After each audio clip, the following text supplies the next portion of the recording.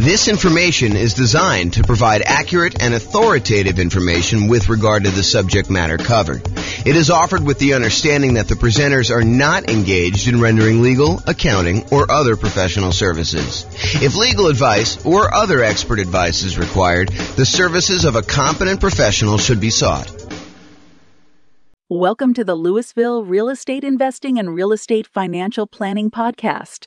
Learn all about investing in real estate in Louisville, Texas, with a combination of real estate financial planning and modeling with numbers specific to Louisville, plus syndicated, more generalized recordings of live and pre-recorded real estate investing classes, not all of them specific to Louisville. Be sure to stay tuned after the podcast for a message from our sponsors. Well, good morning and welcome, everyone. I am James Orr, your host, and today we are continuing with the series we have on how to improve cash flow. And specifically, today we're going to talk about how to improve cash flow during the stage of marketing your property for rent or rent to own. Really doesn't matter. We're really just talking about the marketing of your property that you have that you're rented out. So if you've kind of been to some of the previous classes on this topic, we've kind of broken out the how to improve cash flow into several stages. So for example, we have a stage for when you're searching to buy a new rental property. And we've covered that one already. We went over all the different strategies when you're searching to buy a property. Then we have a stage where you're financing the property. You found the property now, you're about to go put financing on it, and you're thinking about all the different ways that you might be able to improve cash flow on your rental property while you're financing it. And that's actually the largest group. It has the most number of different strategies for improving cash flow is the financing section. Then we've covered the section on how to improve cash flow when you're thinking about which real estate investing strategy to use, whether you're doing a lease option or doing house hacking or nomad or niching down to focus on a specific type of clientele or whatever you're doing there. And then we've covered this section on how to improve rental property cash flow when you improve the property, when you could do things to the property itself. Today, we're covering how to improve rental property cash flow when marketing the property. And then we have two other sections that we've yet to cover, and that is how to improve cash flow for properties that you already own, and then how do you improve cash flow on properties that you're currently renting out. So we'll cover those later on, but today we're focusing in on how to improve rental property cash flow when marketing the property. And honestly, this is going to be a relatively short class because there's really only 4 things that we can do when we're marketing the property to rent to make sure that we're optimizing the cash flow on it. And those are, number 1, make sure that you've optimized the marketing itself, which we'll talk about here in a little bit. Make sure that you maximize the exposure you're getting on your property.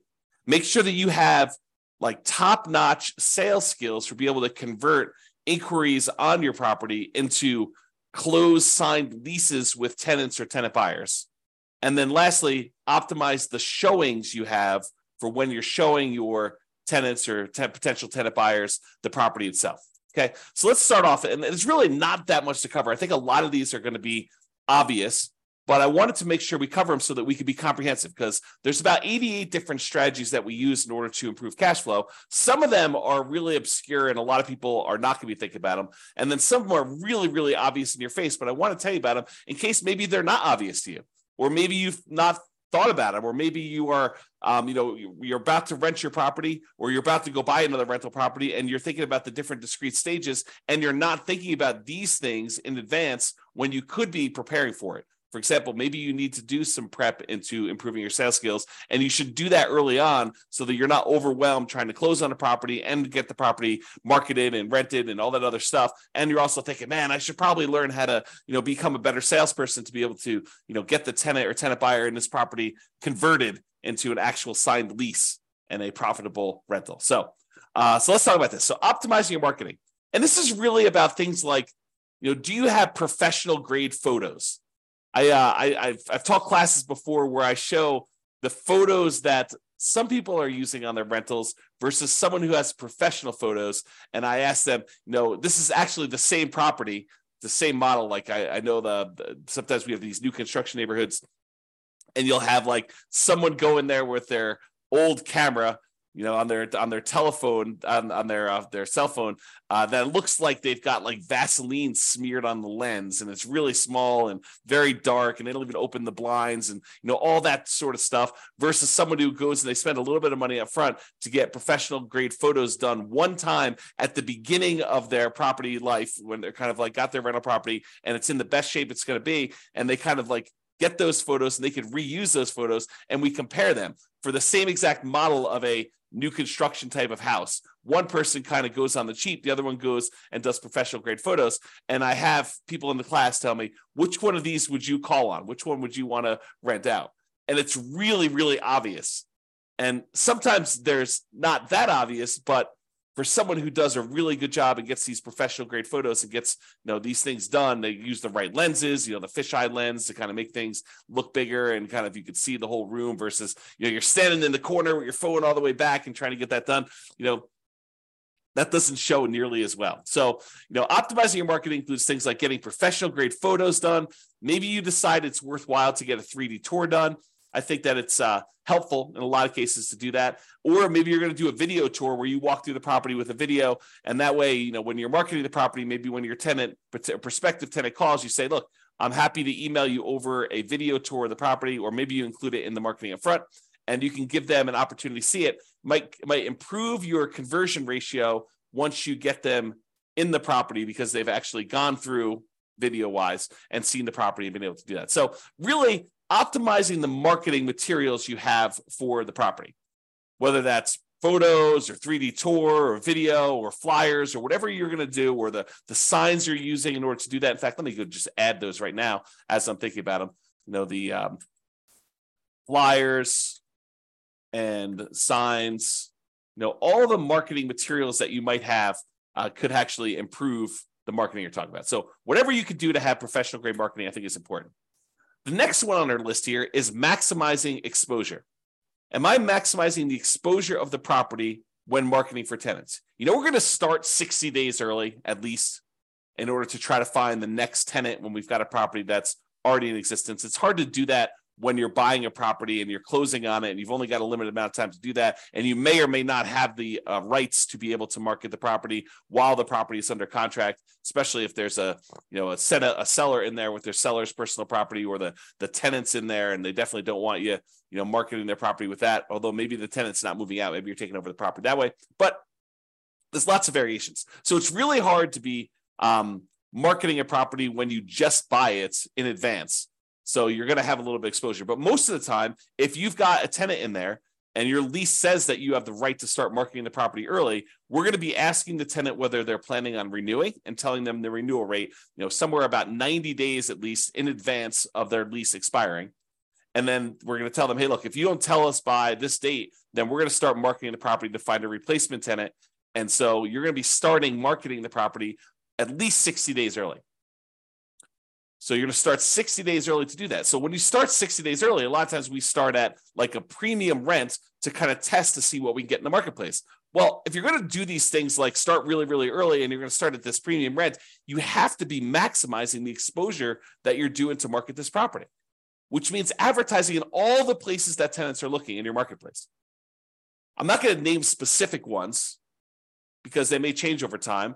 But I mean, I'll name some of the obvious ones, like places like the Zillow rental marketplace, places like Craigslist, putting yard signs in the yard, doing directional signs leading up to the property, all the like very traditional things that you should be doing. But there probably are other maybe local ones or local solutions that you should be considering. So you got to be talking to other real estate investors and finding out where they're marketing, or look at where other people are marketing. If maybe they're doing Facebook or something like that. Be in all the places where the tenants are looking. Maximize your exposure with your marketing. That is going to be a key to helping you get the rents that you're trying to get. So if we're starting 60 days early and we're starting at this slightly higher than what we might even think we might be able to get, like the top end of the rent range, because rents aren't exact, right? Rents are not like this property will automatically rent for $2,000 a month.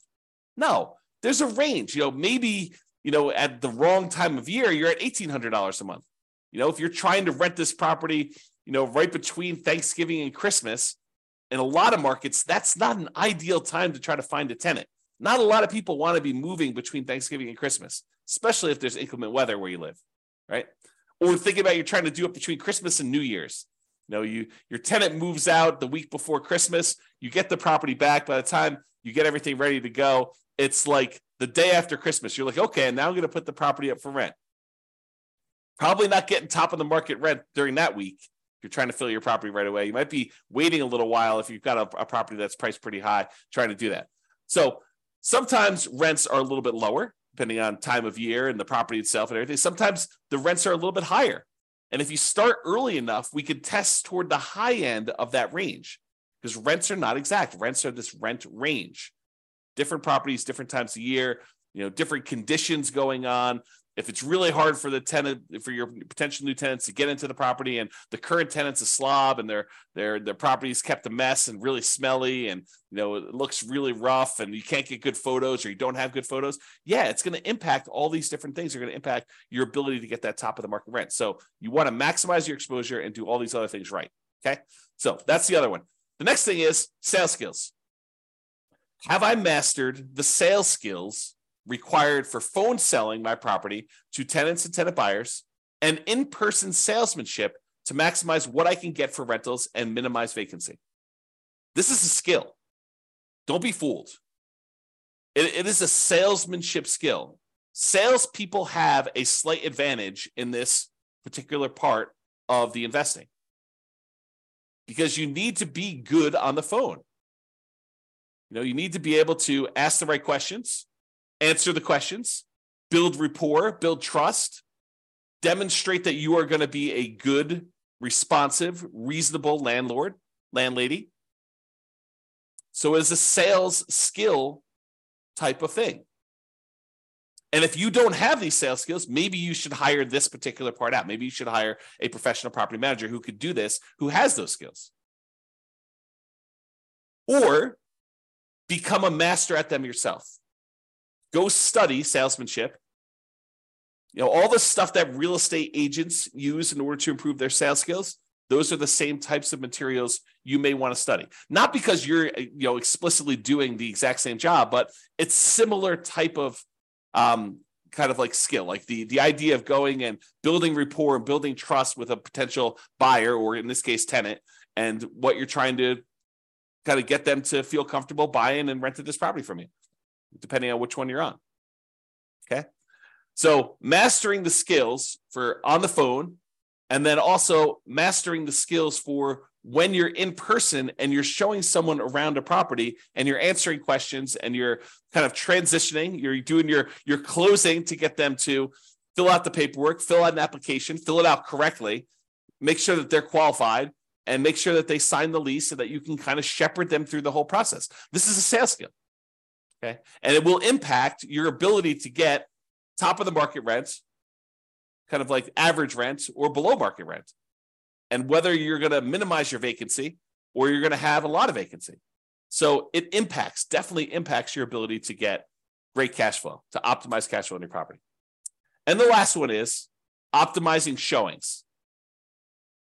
Showing a unprepared property will result in subpar performance. You need to make sure that the property is appropriately prepared for showings. Is it well lit? Are all the light bulbs working? I mean, like obvious stuff. When you kind of like do the showings, do you open up all the blinds to get sunlight in so that someone doesn't come in and say, wow, this place is really dark?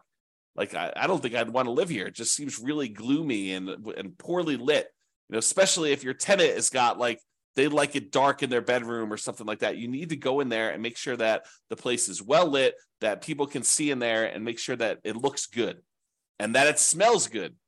If your tenant is not the most clean, if your current tenant is not the most clean kind of tenant in the thing, maybe you have to do something about that. Or if it's a vacant property, definitely do something about that. Make sure the property smells good. Make sure all the repairs are done on the property. You're setting the tone for the relationship you have with the tenant when you're showing them the property. If you're the type of landlord that has all these different deferred maintenance items that are left undone, that is signaling to the current prospective tenant or tenant buyer that that's the type of landlord you are and that things are not done, they're not repaired. So make sure that these things are done. Make sure that it's clean. Make sure that it's neat. Maybe reward your current tenant for helping you keep the property clean, neat, smelling good, well lit, and let you know if there's any repairs that need to be done so that you could do them before you do these showings so that you can get maximum rent. Okay, so those are the tips we got for improving cash flow when marketing your property. Remember, optimizing cash flow is really about maximizing the income we have on the property and minimizing the expenses. And when you're marketing a property, you're really helping with both. You're trying to get that very top of the edge, top of the rent range rent, and you're trying to minimize any vacancy you have by getting the property occupied in a reasonable amount of time. So you're really working for both ends when you're marketing your property. Minimizing your exposure, or maximizing your exposure, I should say, when marketing your property helps you maximize that income you could generate from your property. So it's really better to think about all these different stages for optimizing cash flow. Take a more holistic approach and optimize at various stages to make sure that you're getting the maximum rent through all the different parts of buying your rental property and getting it rented there. All right, so that's all I got for you. This has been James Orr. I hope you enjoyed this class, and I hope you implement some of the strategies to improve your cash flow. That's all I got for you for now. Bye-bye for now. With home prices up, mortgage interest rates up, and rents up, but not quite enough to counteract the higher prices and interest rates, cash flow on rental properties in Louisville is harder than ever. Book a call with the Real Estate Financial Planner to apply our proprietary 88 strategies to improve cash flow on your rentals. See the show notes for a link to schedule your call and improve your cash flow today. If you're a real estate agent, lender, or professional in Louisville that wants to help our real estate investor listeners, consider reaching out to learn about collaboration opportunities with this podcast. We'd love to add more value to our listeners by having you assist our investors buy, sell, and finance their real estate investments. See the show notes to schedule a call to discuss collaboration opportunities.